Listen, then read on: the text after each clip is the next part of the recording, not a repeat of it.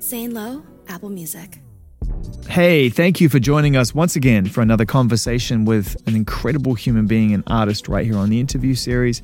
If you take a look at the list of artists over the last couple of years, aside from being very sort of across different genres and there not really being a stylistic or musical theme to the group of artists, we don't really exist in that world. But you'll also notice that there's quite a lot of legendary figures who I've been lucky enough to speak to recently. This wasn't always the case. A lot of times when I was very sort of focused on just playing new music, I never really was able to get in those rooms and talk to the people who really inspired me from a young age. But in recent years, I've been lucky enough to do that. I guess our paths cross. Maturity is a funny thing, right? The field gets narrower the older you get. So I find myself sitting in this chair in the room I'm recording this in a couple of days ago, talking to Ozzy Osbourne and his wife and manager Sharon Osbourne to celebrate the release of a brand new album called Patient Number 9. Conversations with Ozzy are rare, and when I had one a couple of years back, I felt like just very lucky to have had the opportunity to talk to him about music and dive into life. But to get to speak to him again only a couple of years later about what is one of the best Ozzy Osbourne albums you're ever going to hear was beyond a privilege. He was in incredible form, him and Sharon telling deep and honest and at times emotional stories about their life shared and the experiences they've had, all tracing back to this remarkable new album that features some incredible friends of the family, you know, Jeff Beck, Eric Clapton, Mike McCready, and Andrew Watt, who once again has assembled his incredible house band, includes Chad from the Chili Peppers and Rob from Metallica. I mean, it's people playing rock music at the highest level, and Ozzy's performance is out of this world. So enjoy this conversation, myself and the incredible Ozzy Osbourne, Sharon Osbourne, and a very special guest at the beginning of the conversation right here on the interview series.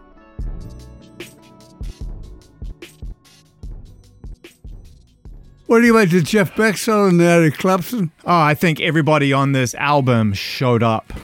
And I think everybody played the best that they possibly could. When Andrew said to me, Jeff Beck, I said, he would. You must have been freaking out because that's like your guy. That's like he's your hero, right? I mean, he's on a different level than me. I mean, Eric Clapton and Jeff Beck are like megastars, you know. And I said to Andrew, yeah, I don't think you want to play on my album. And they both did. And Tony Iommi played on the album. He wrote a song. This is what I love so much about you, Ozzy, is look who's calling me. Can't leave you alone. Andy's. Should I put him through? Put him through. Hang on, I'm going to put you through, you rascal. Hang on a second. Hold up. There you go. Andy? Yeah, I'm here, baby. Yeah, you got Ozzy and Sharon. You got the love story in the flesh, the great love story in the flesh right in front of me here. Oh, my God. Mom and Dad. Yeah, hi, my darling. How are you? I'm good. I'm still in the Cotswolds. I've traded places with you guys. Oh, God, I can't believe I'm so jealous. You're going to be super jet lagged by the 5th? No, I'll be ready to go. Okay. He's still the boss. He's just checking Okay. He's making sure you're on your game, and as well he should, what? But you hear how easy he is to convince? I don't know, man. He may say okay, but I don't. But he doesn't look like his eyes are saying okay. He looks like he, You better be there, mister. Hey, while I got you on the phone here, and we're just getting started, and I'm so thrilled. This is such a great moment. Congratulations to everybody here and everyone who's not here on making this album. Andrew pulled the string. Andrew was the guy that said, let's use this guy. And I was going, Andrew, you got out of your league here. And yeah. He pulled it off. You know, I was just saying how much I love Ozzy's humility, that even after this incredible life that continues, he still questions whether or not Jeff Beck's going to show up. I mean, can you just give us... so funny. Yeah, go on, mate. I mean, just to hear how he just introed that, you know, I don't know if I've even gotten the chance to say this to you, but it's not because of me, man. It's literally because of you. Yep. That's why everyone wants to be there. That's why I'm there. What are we going to use on the next one? We've used everybody. You know, Andy Watt's never been one to turn down a challenge. So if that's an official offer, then Sharon, get the paperwork ready. Let's get to work. It's so much fun. We have so much fun doing this, and and we've become like family at this point. And me and Sharon get to have fun putting our heads together, and it's really great. But when you sit back and you listen down to the album and you hear the breadth of guitar players that are on this record, they're all showed up because of how much they love and respect Ozzy, but no one guy is the same or playing in the same style. Well, that's what's so incredible about it is that you have all of these incredibly distinctive players, many of which you never get to hear collaborate anymore. If they're going to do something, they'll kind of do it themselves. Yeah. Right? I mean, why is Eric going to show and play on anyone else's record unless he loves you? And I haven't heard him play like that.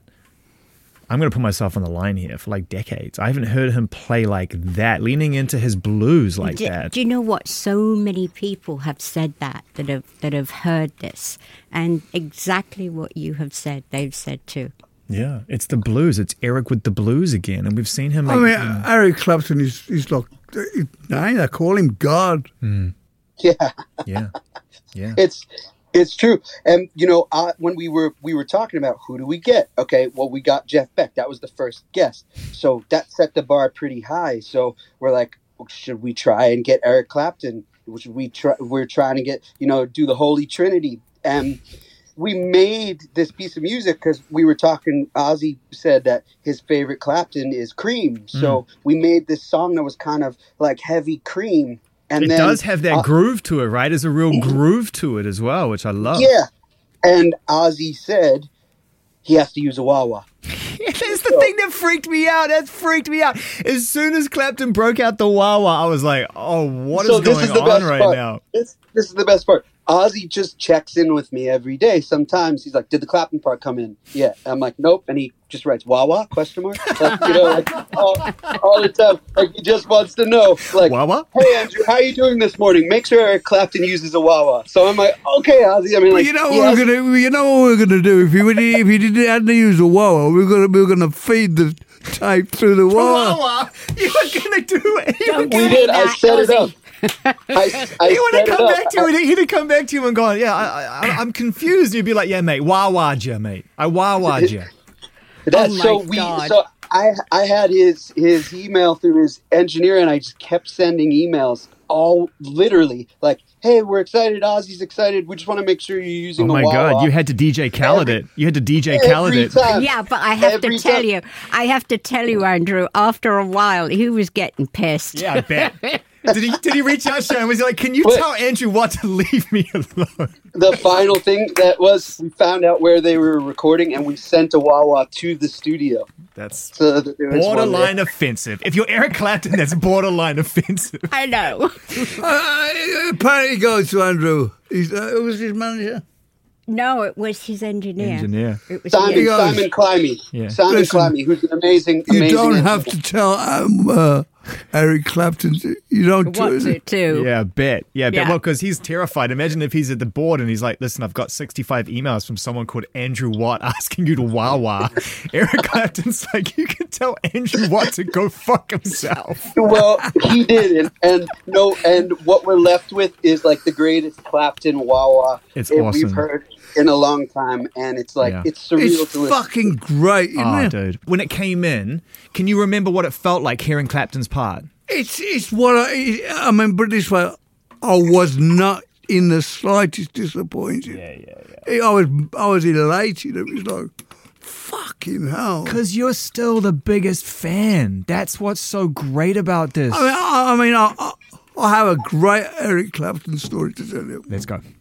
Many years ago, Sharon and I went to New York. I mean, I'm talking like 25 years ago. Yeah. And when I was getting off all the booze, I always got very paranoid about me doing public appearances and things. So me and Grace Jones go up and do this... it was an award show. Yeah. Award show. And I'm crapping myself there. So after I did the award, this guy comes to me and goes, I want to do a photo with you, Grace Jones, and Eric Clapton. I'm going, fuck Eric Clapton. He's going to think I'm some kind of joke, So we go, and the guy's going, do your monster Ozzy face. And I'm going, no, come on and get a photograph done and get the fuck out there. So he goes, the guy won't stop. And so I go, okay, and I do this face. I never seen the photograph in the magazine. I'm going to Sharon. See, he fucking pulled the photograph. He did. For 10 years, he was going off at Sharon. So I go to an AA meeting in the Valley, and I look over my shoulder, and there's Eric Clapton. I'm going, fuck. He's found out where he's going to... I'm thinking, for 10 years, he's fucking even thinking I'm a dick. So it's a paranoid. So at the end of the meeting, I fucking run to my car and drive off. 2 weeks later, I go back. He's there again. I'm going, fucking hell. And I got across the road to get in my car. And I just went to step off the curb, and he goes, Ozzy. And I go, oh, fuck, here we go. He goes, good to see you in the rooms. La, la, la, la, have a great conversation. So I'm thinking, fuck, it's all right, you know. 2 weeks later, I go to a music stand, and there is the fucking photograph on the front of a magazine. I'm like, it's unbelievable. Do you think Ozzy's a bit paranoid? Yeah, this is what I was going to say. I have to use this word. It's endearing to the level to which you acknowledge who you are versus how everyone else sees but you. I think no ego. No ego. I think anyone that can play an instrument is better than me. You know, I'm a singer. Yeah, well, Eric Clapton can definitely play guitar better than you. I think that's fair to say. Yeah. I mean, oh, yeah. But you know what? What's really cool? Yeah. He's a style upon himself. And you know Eric Clapton when you hear him. Yeah. He didn't do all these fucking tricks and acrobats. He just plays. You know? Yeah, well, he's always been true to it. That was the beauty of Randy Rhoads. Randy Rhoads could do everything, but he would, in one solo, he'd go Eric Clapton, all through the range of different guitar, and he played as well as anything. Because he understood the love you have for music outside of the music that you made that everyone loved about you. And that's the thing I think we've really learned over the course of your life is how much of a fan of everything that you are, even though you're known for playing heavier music. And Randy recognized that. It's kind of the tag heavy metal. I've never got my head around that because they put me with a lot of these death metals. Yeah. You know, it's like if I want to do something, this album, for instance, is not very heavy. You know? I'm sorry, what album? Are we listening to the same album? Because this album heavy. is heavy. I mean, heavy riffs kind of thing. Sure. But it's.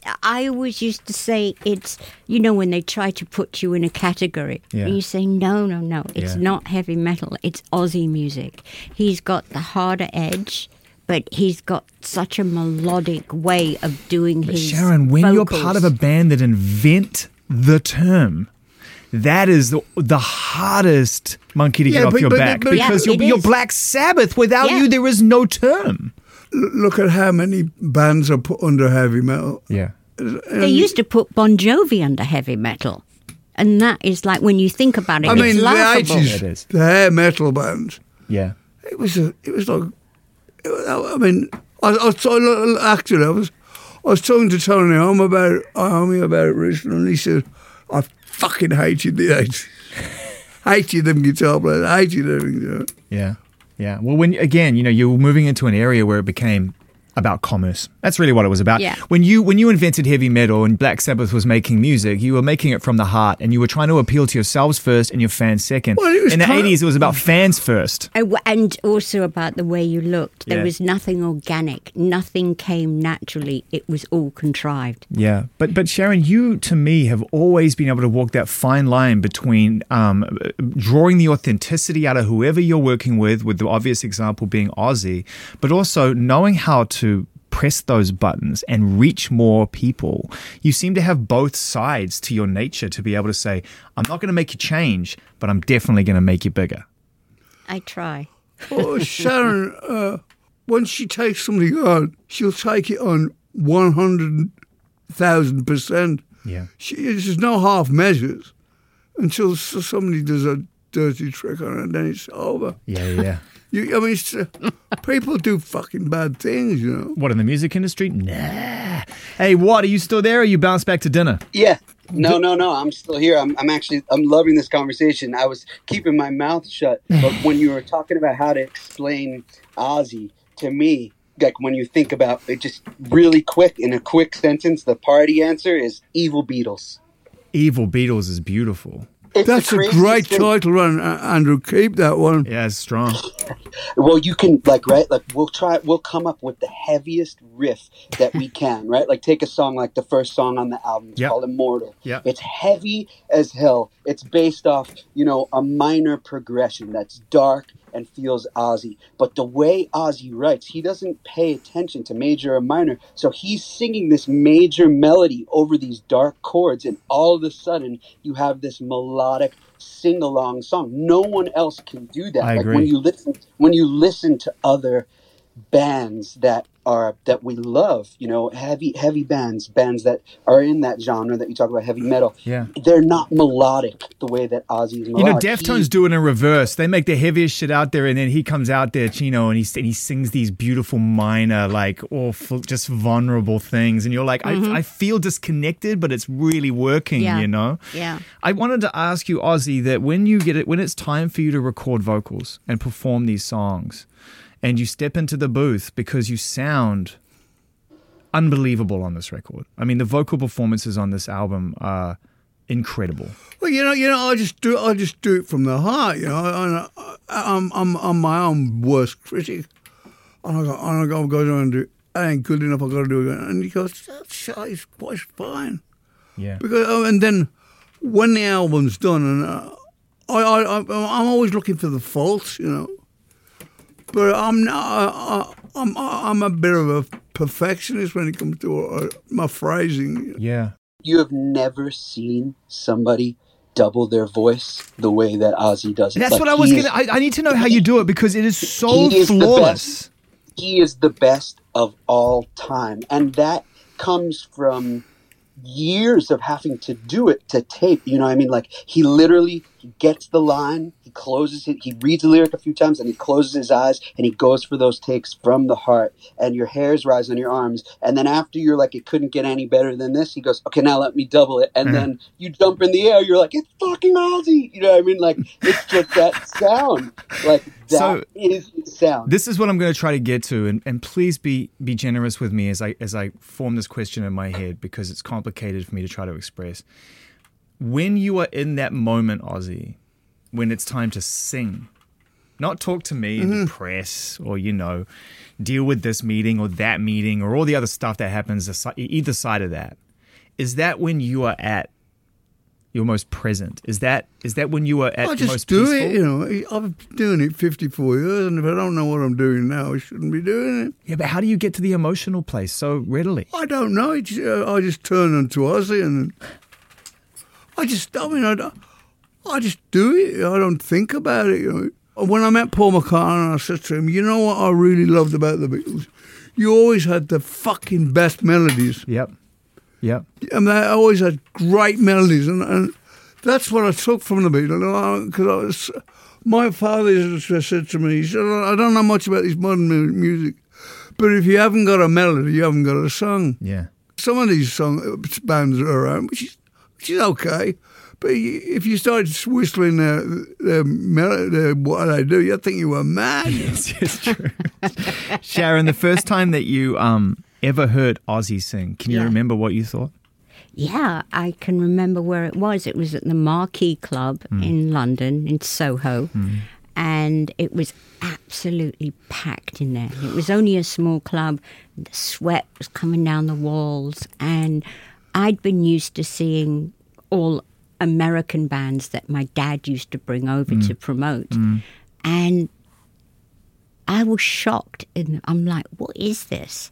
And then after a couple of songs, you get the goosebumps. And, I can remember Ozzy really leaning over to the crowd, and he would, put his hands out to the crowd. And I hadn't seen anyone perform in that style before. So I was really like, whoa, what the fuck was that? Yeah, like everyone. Yeah. But at the same time, I just did it naturally. I like to when I'm on stage, I like to feel that I'm a part of the audience, and the audience are a part of me. It's just like a one big thing. Where does that come from, do you think? Because not everybody does that. A lot of people love the barrier. They prefer a barrier between audience and them. It allows them to perform. Black Sabbath was like a people's band. Very much so. Yeah. And Randy Rhoads was a great musician that I found. He was unbelievably talented. I would go so far as to say he was the best musician that I've ever worked with. I remember when we wrote Goodbye to Romance, I had the melody on yesterday. And she goes, have I heard that before? I goes, no, it's the melody. He goes, you know what, you would be better in this. Now, that was a big jump for me. Because Sabbath would do a riff, I got Ozzy put a vocal on it, no matter if it was out of my range, or too high, too low. And I just had to just do it, where Randy was a big help for me. An angel, man. I mean, without Randy, right? He was so patient, and I think that's because his mother taught him. She was a music teacher, then he was a music teacher for a while, and his patience was unbelievable, and he was very calming. Also, when we were on the road, he would be giving the support act guitar player lessons on the road. Oh, that's amazing. That's what a great story. I mean, I always remember stories about Fugazi going out and inviting support bands to their motel and cooking them vegan dinners. Just because they were as poor as Fugazi were, they wanted to have that experience together before they went and did shows. Yeah. The night just before the show. Yeah. I love the idea of him being that generous with his time and his skills. Oh, it was unbelievable. He didn't drink. He didn't do drugs. No, he drank. Not a lot. He drank a little bit, but not like us. Yeah. Oh, don't bring me into it. What you mean? You never drank? No, I broke his guitar one day. What? Oh, Mom. Yeah, because he made me a stew with some. I never fucking what did was that. the shit you put in it? A bit of black hash. And I don't do anything like that. And I was eating this stew, and it sent me crazy. And then She gets it the made phone me on the wall. violent. She throws the phone at me, and it goes straight in her face. And It was on her- Sitcom style. Yeah. And then Randy's guitar was there, and I picked it up and I slammed it against the wall, and all that was left was the neck. And it just made me go insane. And it was you that did it. Is it true? Are you willing to admit that now? Yeah. So Sharon, what was the excuse when you broke my guitar? Wait, what? What? I did I was thinking about doing mushrooms. He's winding you up, Andrew. Do you know where you are? You're about 15 minutes away from Tony Iommi's house. Really? Yeah, that's where he lives. It's a beautiful Should part I go of the wake world. his ass up?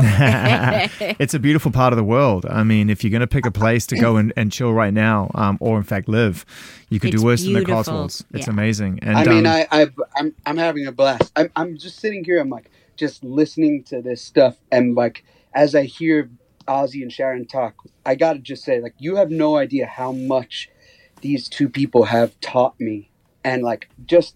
Like, elaborate a little bit, Andy. I mean, let's share with the people, like, some of those. No, I'm those just things. saying, making heavy music is one thing, making rock music, loving rock music, but to make an Ozzy album, that's like there's a lot that goes with that. And as Ozzy has so beautifully explained, like there's nothing more important to him than his fans' happiness, and there's no one that understands what makes his fans happier than Sharon. So, to get this album to the level of heaviness that it needed to be was work, and everyone stayed in it until the final stage. And the coolest thing that I learned so much on the last album, we were talking about heavy music, right? And he said, okay, Andrew, listen to Led Zeppelin right now. It's like, what's the loudest thing in the mix?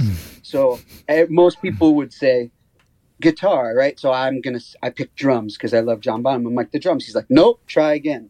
So I was like, guitar. He's like, nope, try again. He's like, the bass. The bass is what makes a band heavy. If you're going to mix this album heavy, lead with the bass. And so that's what we did on this album. The Beatles used to put the bass on the last thing they used to put on was the bass. That was the last thing they track. Yeah, they tracked the bass. I didn't know that. McCartney would put a guide on. Then when he was all done, he'd stick, because he was the most melodic bass player. Yeah. He's great. You listen to some of his playing, it's fucking incredible. Yeah, absolutely mind-blowing. That makes a lot of sense, actually. Because there is so much groove in this record. Yeah, it's heavy.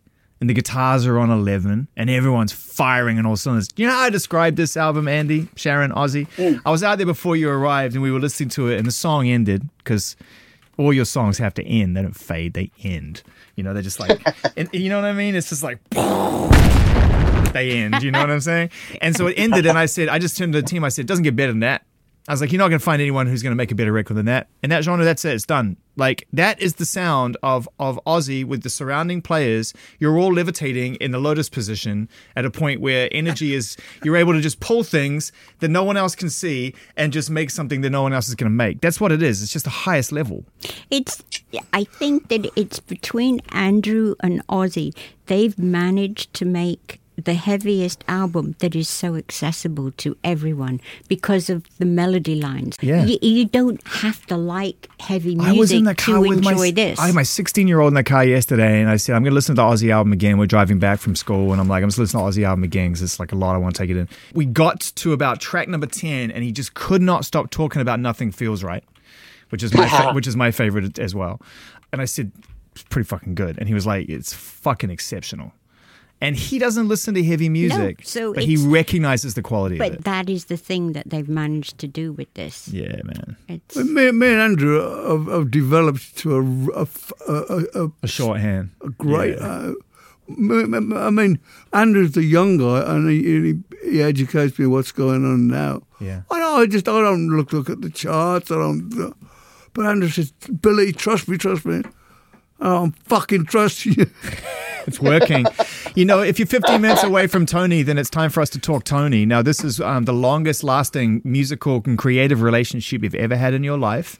This is the person who you continue to be. Well, there was a period of time where we were arch enemies, but then once since I've been laid up with his surgery, I had bad surgery. He's been so supportive to me. Yeah. He texts me all the time and we text each other. And we just ended the Commonwealth Games. I was going to ask, how was that? It's really nice to have be friendly with someone. I used to intimidate the shit out of me. That, do you think, was it the root of the distrust that went on, was the fact that you felt intimidated by him? I mean, I just felt like this. I thought they were the musicians and I was the singer. Right. And I didn't have that much to say what went down, you know. Yeah. The only thing I did was try and put a melody line there. I couldn't do it because it was too out of my range, you know. But I couldn't understand what, you know, because I used to do album tracks and stage tracks, but it was tough for a while. Yeah. But at the end of the day, we'd been ripped off by the manager, then we tried to manage ourselves, and we couldn't manage ourselves. But it just folded in at the end. But Ozzy always says that leaving a band is like a divorce. It's just like getting divorced. Exactly. At first you're angry, you get really angry. And then as time goes on, you know, as they say, time heals everything. Time heals everything. And to see them, I mean, it wasn't just when Ozzy got ill because they did so many tours before that together. But the tours, it was like stepping back for me. It was the same old thing, you know, and I thought, fuck. In terms of the dynamic? The way I felt. Yeah. Tony would say, it's not an Ozzy show, it's not your band. And it was a lot of unsettlement. I didn't enjoy it, you know. Yeah, and which is especially tough because we all really did, and that begins that really tough trade of what makes you happy versus that commitment to making us happy, and that can pull you apart, right? I mean, if I'm not happy making you happy, it's not a fair deal. But you gave it a good crack. But how many bands, Ozzy, do we know that have been together so long and they're still great pals? Yeah. I can't think of one. Very few. Yeah. I mean, look at Zeppelin. Yeah. Look at ALP. They used to fucking travel separately, stay in separate hotels. Yeah, but so many bands. It's really tough. And it is tough. Yeah. It is, because everybody does have an ego. I mean, because and they deserved it. When I left Sabbath, I did okay, I did good.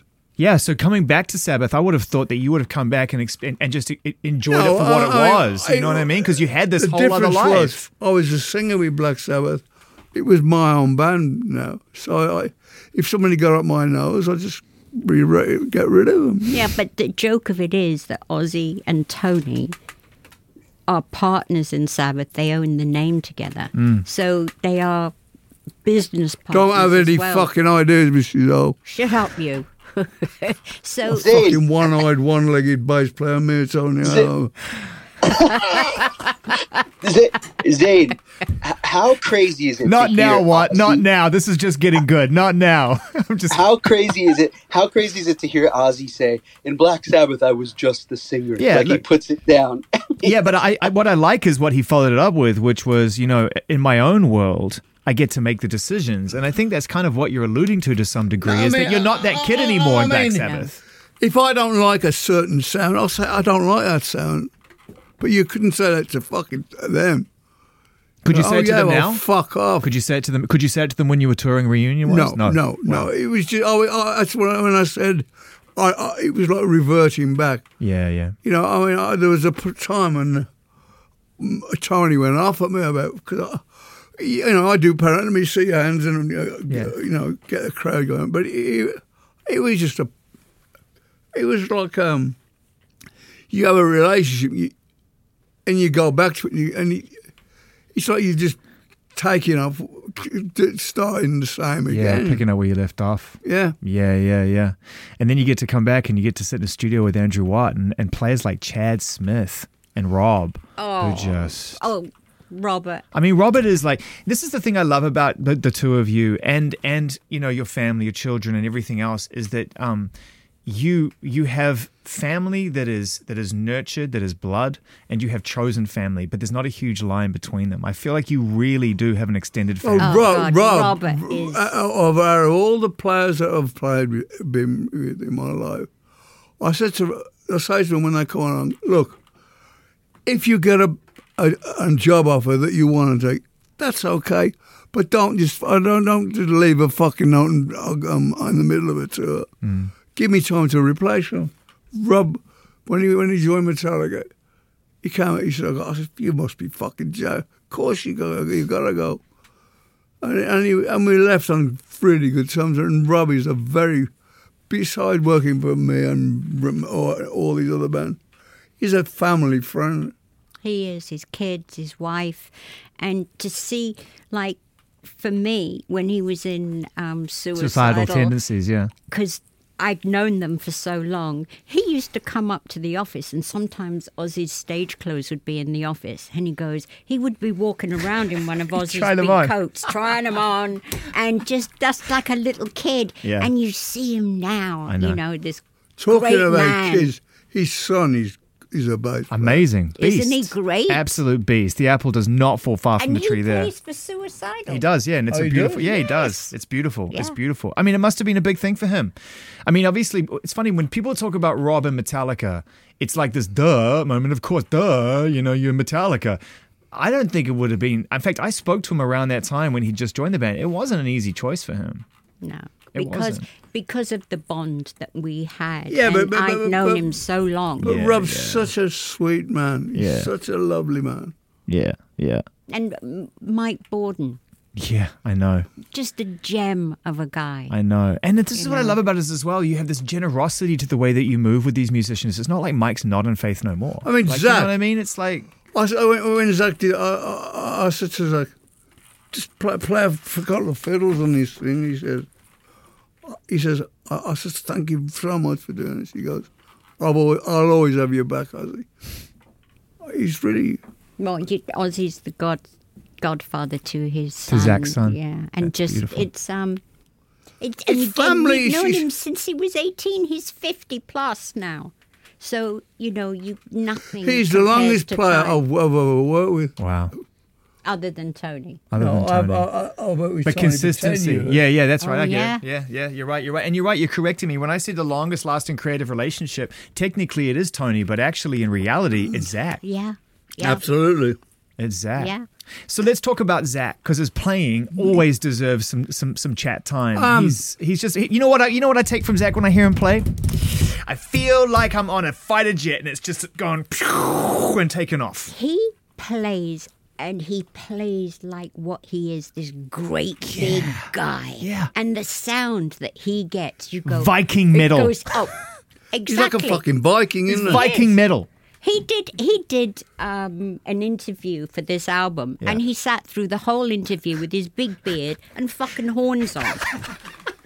And you're like, okay, that's fine. But that's what you think he looks like when you hear him play. If you had no idea what Zach looked like, you would hope that's what he looked like. Exactly. When we're on the road, we drove into the night. Yeah. And you get to a hotel at fucking 5 in the morning. Yeah. If there's a piano there, you go, oh, fuck. Oh, my God. What Jack was talking about the other day, we were in Japan, and in this one hotel, there was a bar on the roof, and like they had this little young band playing, and Zach strides up, big old thing, and he takes the guitar from this guitar player who's about 5'2" in height, and like, I'll show you how to play. Give me a fucking fiddle.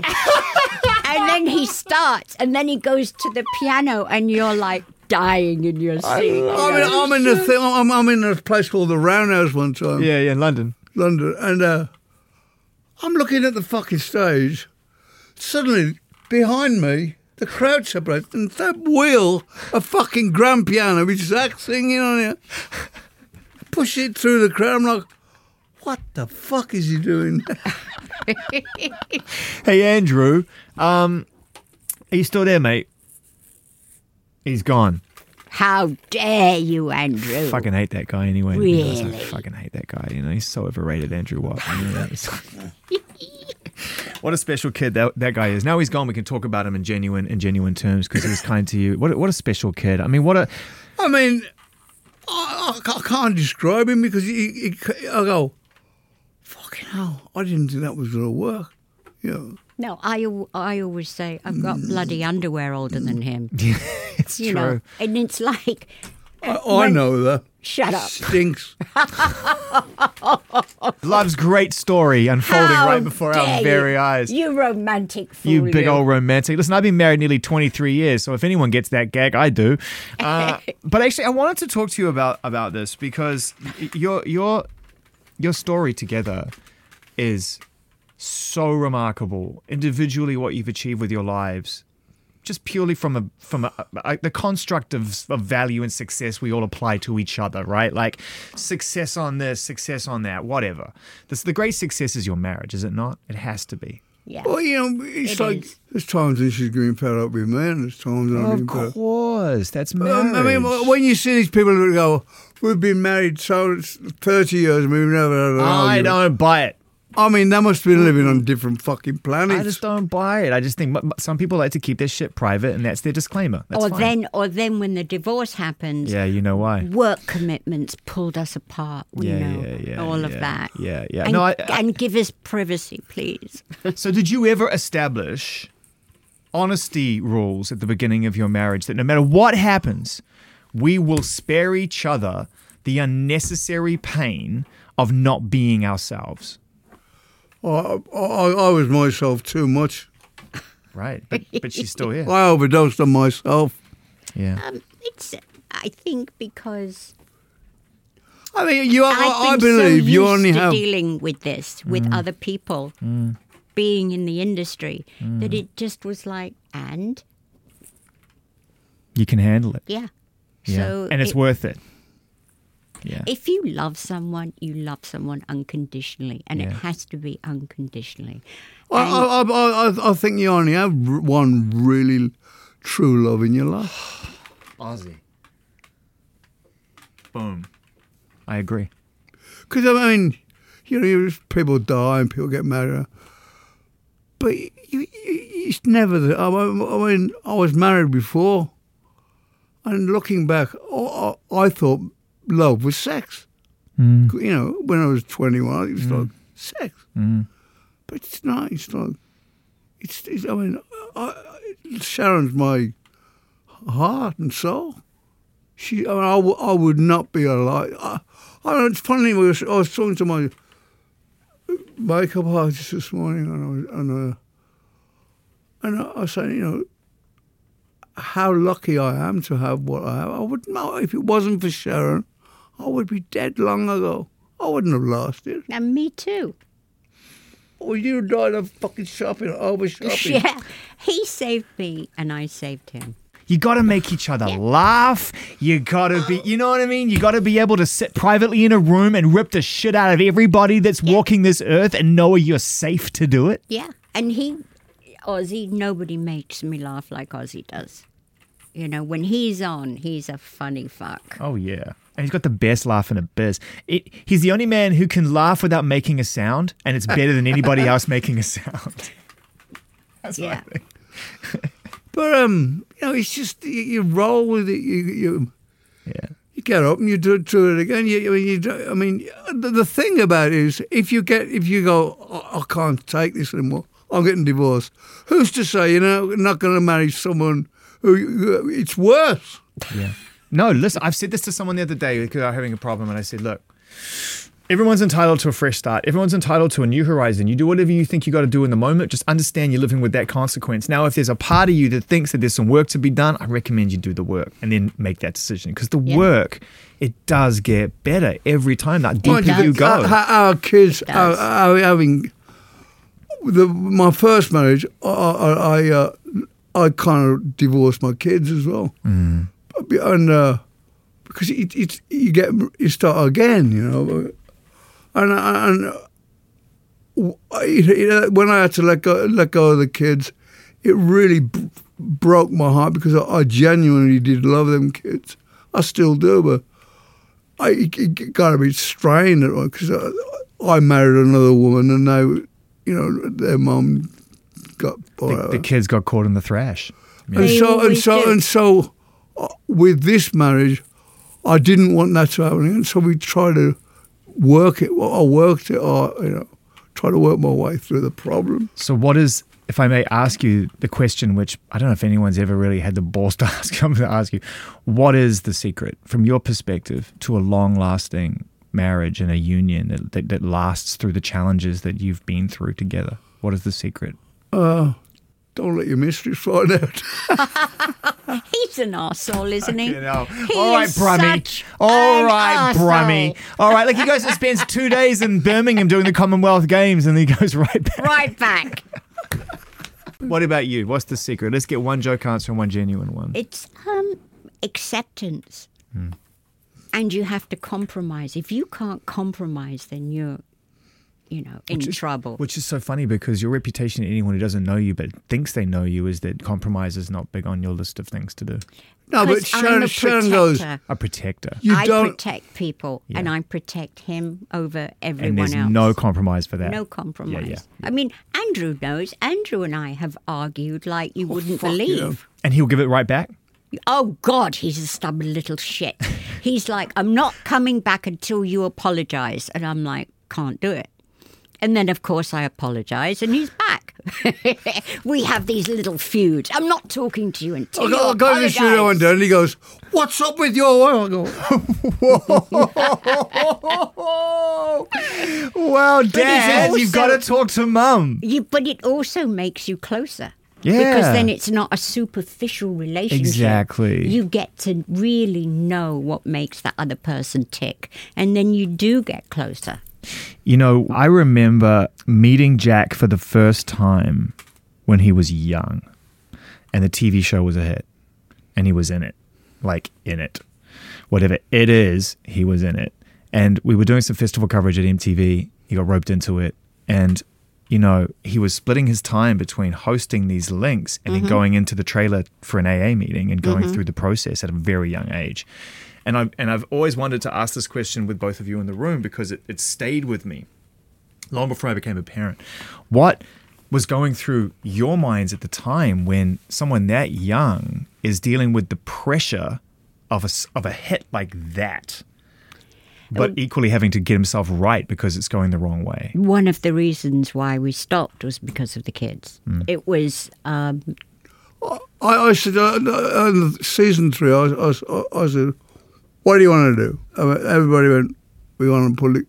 Jack was strung out. I was strung out. Yeah. Kelly was strung out. Sharon was fucking battling cancer. Yeah. And Jack... is probably the only person I've ever met in my life that got treatment and stayed sober. He's been sober since he was 17. What does that tell you about him as your son and as a person? He's a great guy. He's got a strong personality. He's like his mum. His mum goes, I don't want to do this anymore. Bam.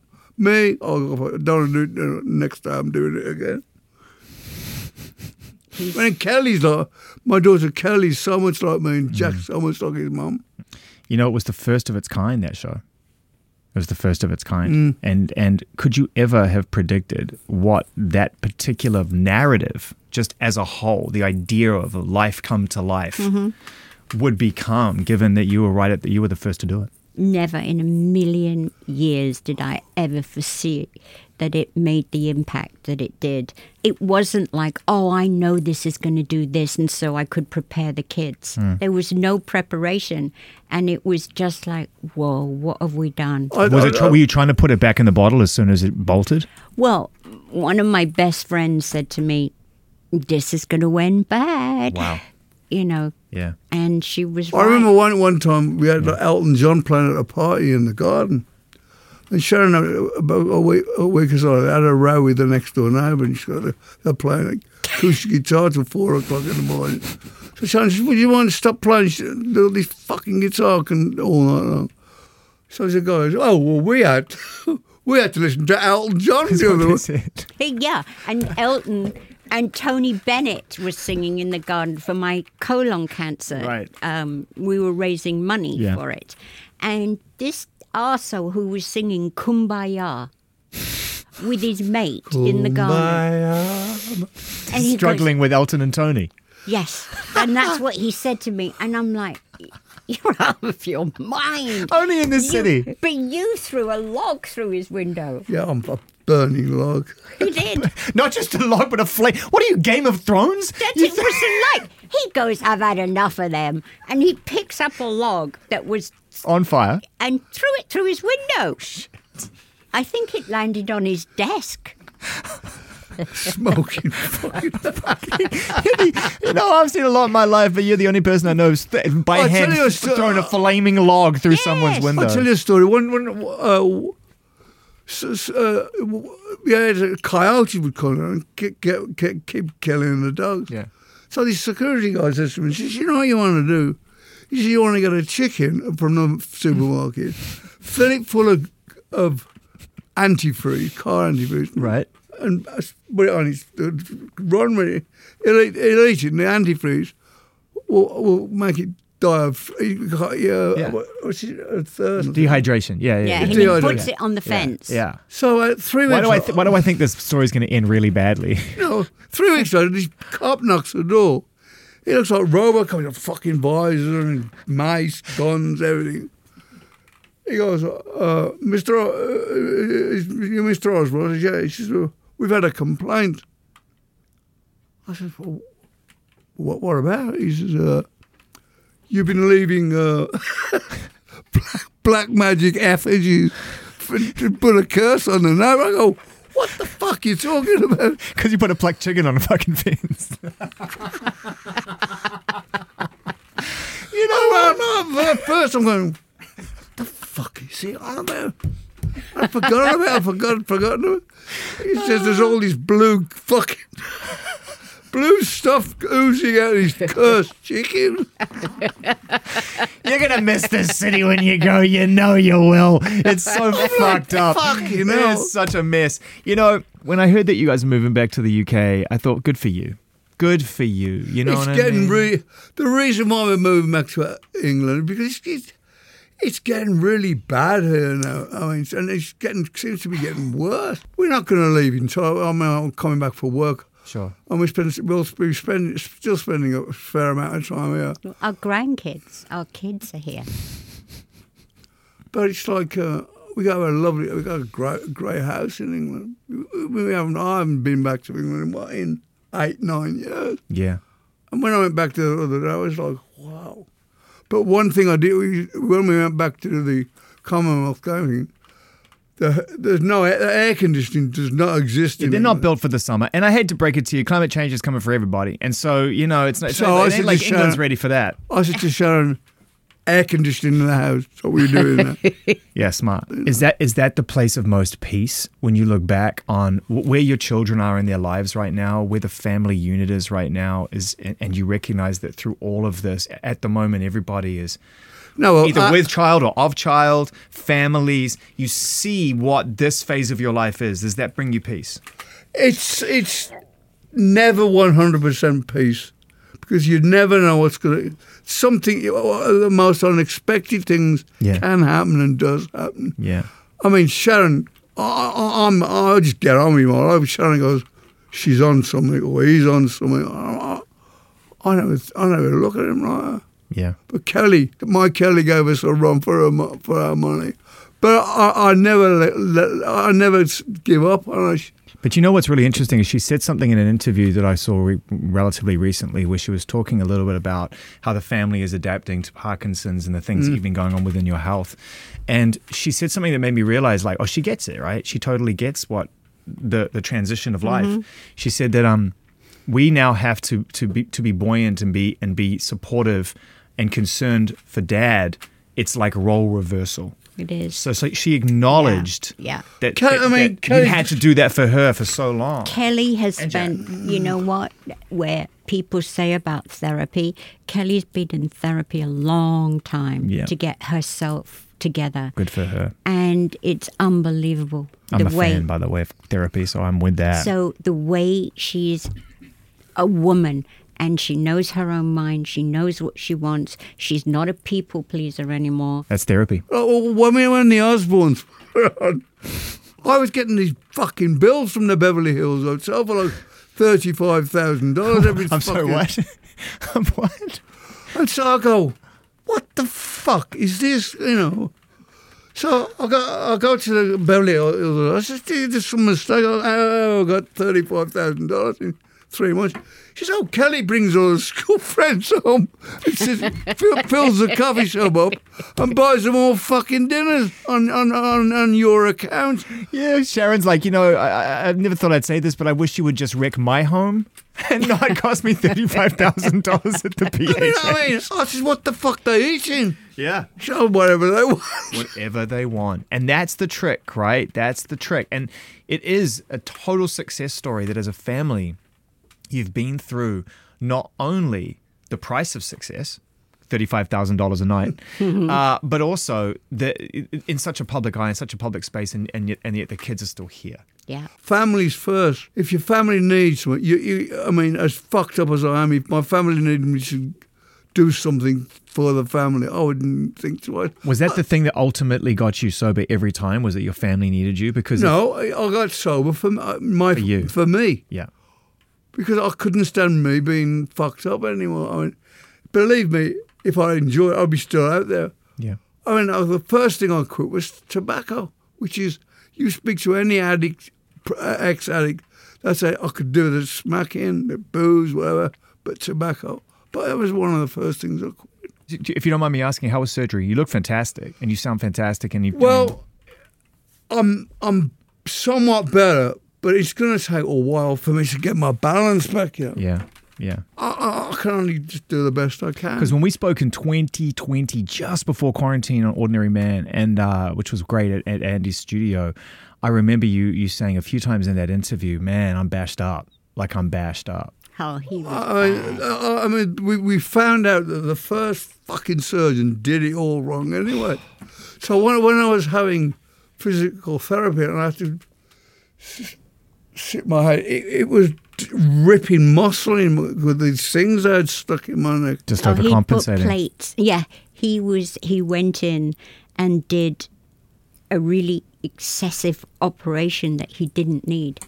And so he went in and took things out and put 2 big metal plates with screws. I mean, and the body rejected them. Yeah, and his head, he couldn't lift his head up. Oh, God. So when I was doing physical therapy, it was ripping the muscles. And the screws in the plates were coming loose. And as they were working loose, there was debris from bones and muscle, and it was caught under his spinal cord. Oh, Ozzy, I'm so sorry. What a nightmare.